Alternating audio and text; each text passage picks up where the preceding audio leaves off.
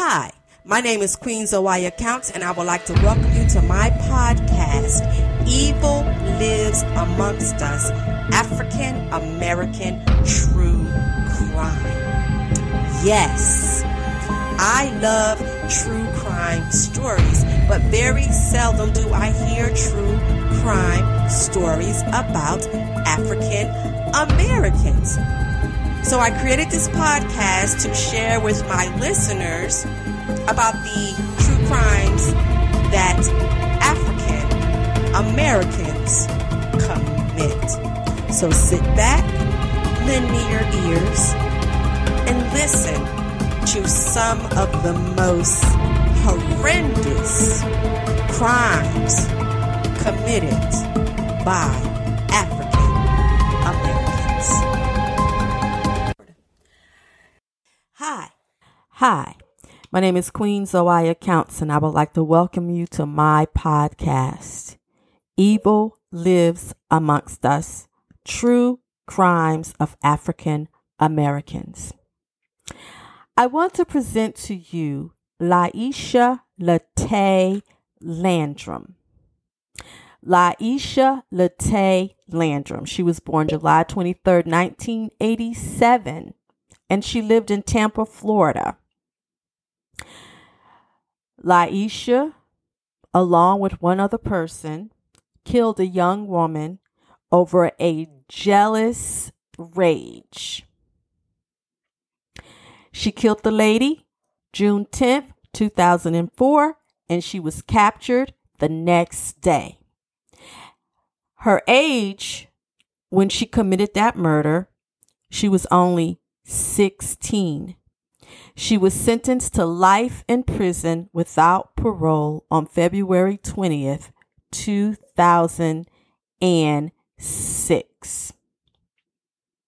So, she killed Emily Ann Clemens. Emily Ann Clemens was 16 years old. And the story goes on to say that one day in June of 2004, Emily went to go visit her boyfriend at his apartment. When she got there, she was confronted by Rocky Almestica and Us-Laisha Landrum. At some point, they decided to beat her to death. Unfortunately for Emily, neither of them were very efficient on what they did, so they got caught. Us-Laisha and Rocky rummaged through the apartment looking for an object that was both hard enough and heavy enough to bash Emily's head in. At first, they tried beating her with various objects from the kitchen, such as pots and pans. Then they actually tried beating her with a boom box. Finally, they found something that would do what they wanted, and while Emily was on the floor bleeding in agony from all the beatings that they had been giving her, one of them stood over her and pounded her face and skull in with a hammer. After they beat Emily to a pulp, to a point where she looked dead, they wrapped her up in a blanket, tossed her in a dumpster. But what they didn't know that Emily was still alive. And sometime after being in the dumpster, she woke up. She couldn't move because much of the severe injuries all over her body and extreme head was traumatized. She couldn't cry out either because of the blood and teeth and pieces of bone that was lounged in her throat. She somehow managed to twitch an arm or a leg and tap on the side of the dumpster. A person living nearby heard the tapping and looked inside the dumpster. Emily was rushed to the hospital where she died from head injuries, which concluded the life story of Emily Clemens. That is so sad. That is sad to know that someone who was in a fits of rage and jealousy could do that to somebody. Emily was white. Us-Laisha was black. This happened in 2006. It goes on to say that in February 21st, actually this happened in 2004, because in February of 2006, Laisha, 18, stood before Emily Clemens' parents and apologized for killing their daughter. She beat her with a hammer with another boy, kitchen pots and a boombox, hitting her at least 34 times and using the hammer's claw on her face. A tearful Landrum went on to say that if I could, I would bring her back, but I can't, and I apologize. People were saying that it was the first sign of remorse that Emily's father had seen, and he still wasn't convinced. Any tears that are shed by the defendant are crocodile tears. That's what Emily's father said. And moments later, Landrum, facing life in prison, sprang from her seat to defend her composure during the January trial, where she was convicted of second-degree murder and evidence tampering. Landrum said to the judge, "I am trying to be strong for my family." And without a response, the judge gave Landrum the same life sentence that her boyfriend, Rocky Almestica Jr., received in January of 2005. Clemens was Almestica's ex-girlfriend. Landrum gave birth to his daughter, and she was living with him. Clemens had allegedly been seeing Almestica behind Laisha's back. "Listen, bitch, you better stay away from my man or I'll kill you," you can hear Laisha saying on Clemens' voicemail before the murder. Emily's father told the judge Monday that he had warned his daughter to stay away from Laisha, but his worst fear came true. Laisha and Rocky, then 16, lured Emily to the Amaretto Apartments of North 22nd Street the night of June 9th. There, the two pummeled her, wrapped her body in a blanket, and tossed her in a garbage bin. Neighbors called 911 when they heard her screaming and kicking and moaning from inside the bin. She was barely alive when she was found, but later died at a hospital. That's horrible. We have got to teach our young girls, young women, about how to control their emotions. I'm not saying that we don't. We do work with them. We do talk to them. But we got to let them understand that if don't nobody want you, let them go. If they're living with somebody else, if you're seeing somebody else and they're constantly lying to you that they're not, let them go. Let them go. Landrum's mother, Laisha's mother, Cushelle, stood at that same lectern to plead for mercy, showing the judge photos of Laisha's as a sweet-faced middle schooler. Of course, we know that's not true. And she went on to say that although I look at my daughter in that orange uniform, this is the child that I raised. Laisha also goes to show the judge a photo of Laisha's mother, a photo of Landrum and Rocky, 2-year-old daughter who has been apart from her mother since she was 4 months old. "I can't tell you what to do, but I can ask you to be soft and compassionate for my granddaughter." Laisha's mother, father, and grandmother begged the judge to allow Laisha a chance to be a mother. But the prosecutor said Emily is never going to have a child. Mr. and Mrs. Clemens are never going to have a granddaughter.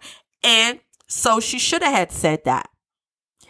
Your daughter and her boyfriend, Rocky, killed this young woman. And now you sit up there saying, let her be a mother. You don't want her to pay for what she did. Whether it was in a fits of rage or jealousy, she knew exactly what it was that she was doing. Maybe that life sentence will help her turn her life around. But at the same time, the mother talking about this ain't the innocent child that I raised. Okay, she up here having a baby at 16, not saying anything is wrong with that. But if you want to take credit and tell the judge that you're raising a young woman to be a productive human being, then something is wrong with that, because here she is pregnant. So evidently she don't even listen to you, and she wasn't being careful. Brian Gonzalez, Laisha's lawyer, asked the judge to spare Laisha a life sentence, not because of the baby, but because she's still young enough to turn her life around. Gonzalez told the judge that when she was pregnant, Laisha worked at Wendy's. He said her run-ins with the law had been minimal and that she had completed her high school studies with the GED. So here we go. Laisha was still having problems in school. She was having problems with the law. Okay, so she got pregnant and she got a job. Of course, she had to take care of that kid. But he told the judge that even though she was involved in the murder, she did not deliver the fatal blow that killed Clemens. She could have stopped it. She could have told him to stop. She could have came in between them. She didn't have to sit there and beat that girl like that. She could have stopped all of that. Period. But the judge put her behind bars for the rest of her natural life. And Emily's family and Laisha's family left the courtroom without commenting on the sentence. So the mama said, Emily's mother said, that she had to turn her head away in court as a prosecutor unrolled the blood-stained rug where her daughter once lay fighting for her life. She closed her eyes when a sheriff's deputy testified how he climbed into a trash bin to check the pulse of Emily, and she was wrapped in a comforter and thrown there after being beaten at her ex-boyfriend's apartment. Emily's ex, Rocky, was found guilty of second-degree murder in her death. A judge sentenced him in 2005 to life in prison. Now, Laisha is charged with first-degree murder. He was charged with second-degree murder.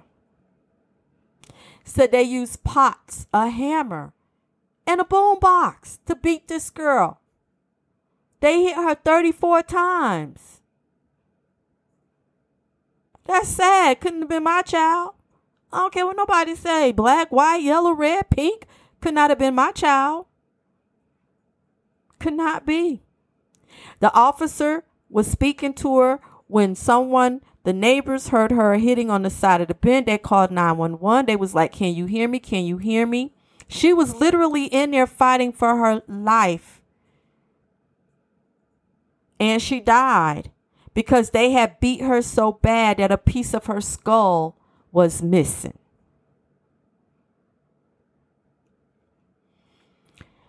Laisha had even threatened her on her voicemail and told her that if she didn't stay away from her boyfriend, she was going to kill him. So her boyfriend had a lot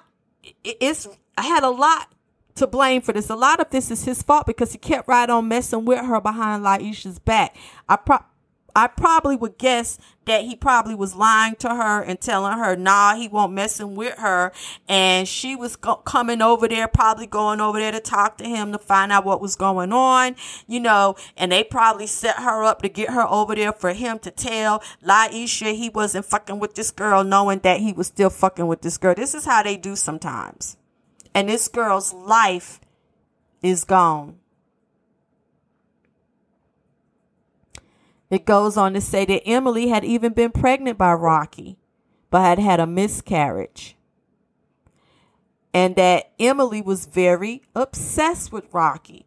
So therefore, he knew that she would do whatever he wanted her to do because she was so in love with him. The jury also heard videotape testimony from a man who lived at the Amaretto and said he was out there and he saw Laisha and Rocky making several trips to the trash bins that night. That's crazy. You go to the hospital room and you see your daughter lying there. You know what's going on. Head injury, bashed in the head. She ain't coming out. That's sad. How could you have that much hate and anger in your heart to do that to somebody? Some people say it was racially motivated. Others said it was jealousy done out of rage. But it doesn't make any sense. Authorities say that Us-Laisha was the one who beat the teenager in the head. And then they conspired to get rid of the body.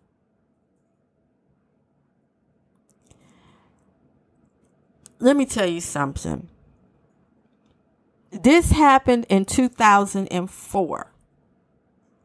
In 2022, this is still going on. There are probably dozens of cases that we have not even heard of where teenagers are killing teens. Here where I live at, on the news, they talk about teens getting arrested for the murder of other teens.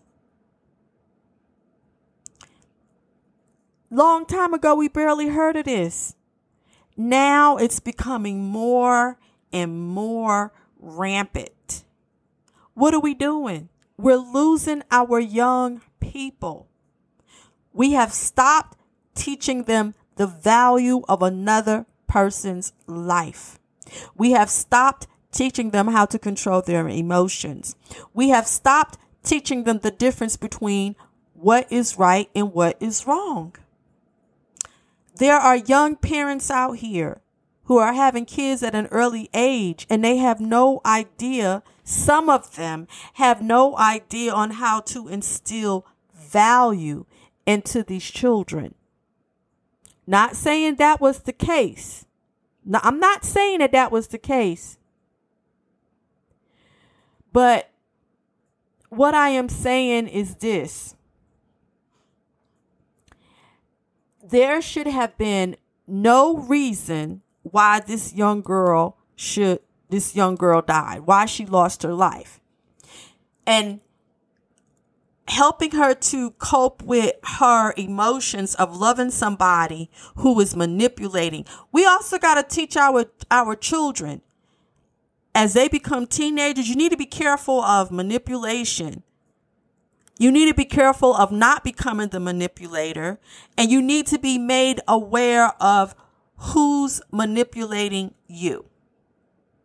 You go to TikTok, Facebook, Instagram, Snapchat, YouTube, all of these different social media sites, and you got all of these young people up here. All they trying to do, they trying to get clout. They trying to get followers. They think they cute. You see them with pictures of guns, lots of money. They thugging. They causing drama, talking junk about this person, talking junk about that person, trying to degrade each other at such an early age. And all of this will lead to violence. But yet and still, our government would rather send billions and billions of dollars over. Okay, I don't want to turn this into anything political, but y'all get what I'm saying. When right here in our community, we need to help our youth. I was a mentor for young girls, and the girls that I mentored, they was having identity crisis. They were going through these stages, these periods where they didn't know if they were liking girls, liking boys. They were constantly doing things to get them in trouble. They was having bad grades. And my goal was, when I was counseling them, to find out what it was that they liked, what it was that they liked to enjoy. And when I would pick up these girls during my mentoring program, I would mentor them into the difference between what is wrong, what is right, helping them maintain their emotions, but also showing them that they can do some of the things they like without having the temper tantrums, without going off, without thinking that everything is against them. And I do understand that sometimes our teenagers would rather go and talk to other people besides speaking to the parents. But if we open up that communication where we have to be a parent and not a friend, where we have to teach them the difference between what is wrong and what is right, then we will not hear about stories like this taking place. And like I said, even though this happened in 2004, in 2022, it is still going on. Look at the case that happened with the girl taken over into Mexico and being murdered. Look at what's going on now with our young kids out there harassing people, jumping on people in the subway, smash and grab, breaking into stores, just taking. Where are the parents? What are y'all doing? What are y'all teaching these children about discipline? And I feel sorry for Emily. I feel sorry for her family. I feel sorry for Laisha's baby, who will never have that opportunity or that chance to grow up with her mother the correct way. And if Laisha has turned herself around, good for you. But the fact remains that when you go out here and you do evil towards somebody, you're going to pay for it. My name is Queen Zoaya Counts. Thank you for listening to my podcast, Evil Lives Amongst Us, True Crimes of African Americans. My name is